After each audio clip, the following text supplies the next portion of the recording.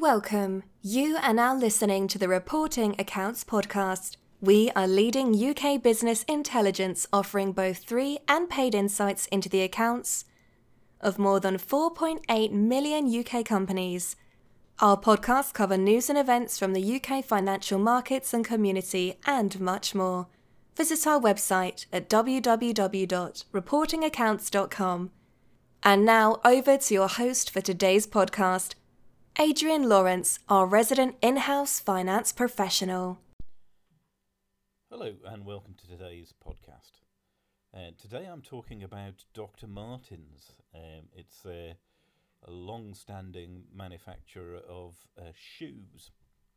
They were very popular in the 1960s, fell out of favour for a while, but then the company, close to bankruptcy, was bought by Permira, a private equity house, and they built it up to its height of success, effectively.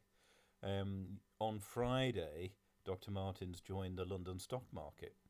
The price was set at £3.70, and in early trading it jumped to £4.25, and by close of trade on Friday it was £4.50.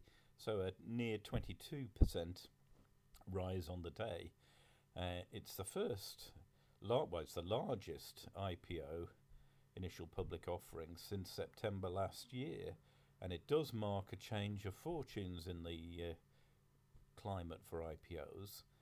Another couple of ones are in the pipeline. Moonpig, the card manufacturer, it's mooted that Land Rover Jaguar may be floating as well, and a few more. So really, with the pandemic past its worst, there are some interesting prospects coming forward for flotations.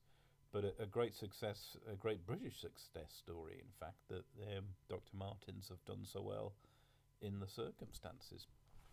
To learn more about our service, Reporting Accounts, and how we have information on more than 4.8 million UK companies, please visit our website, which is https://www.reportingaccounts.com.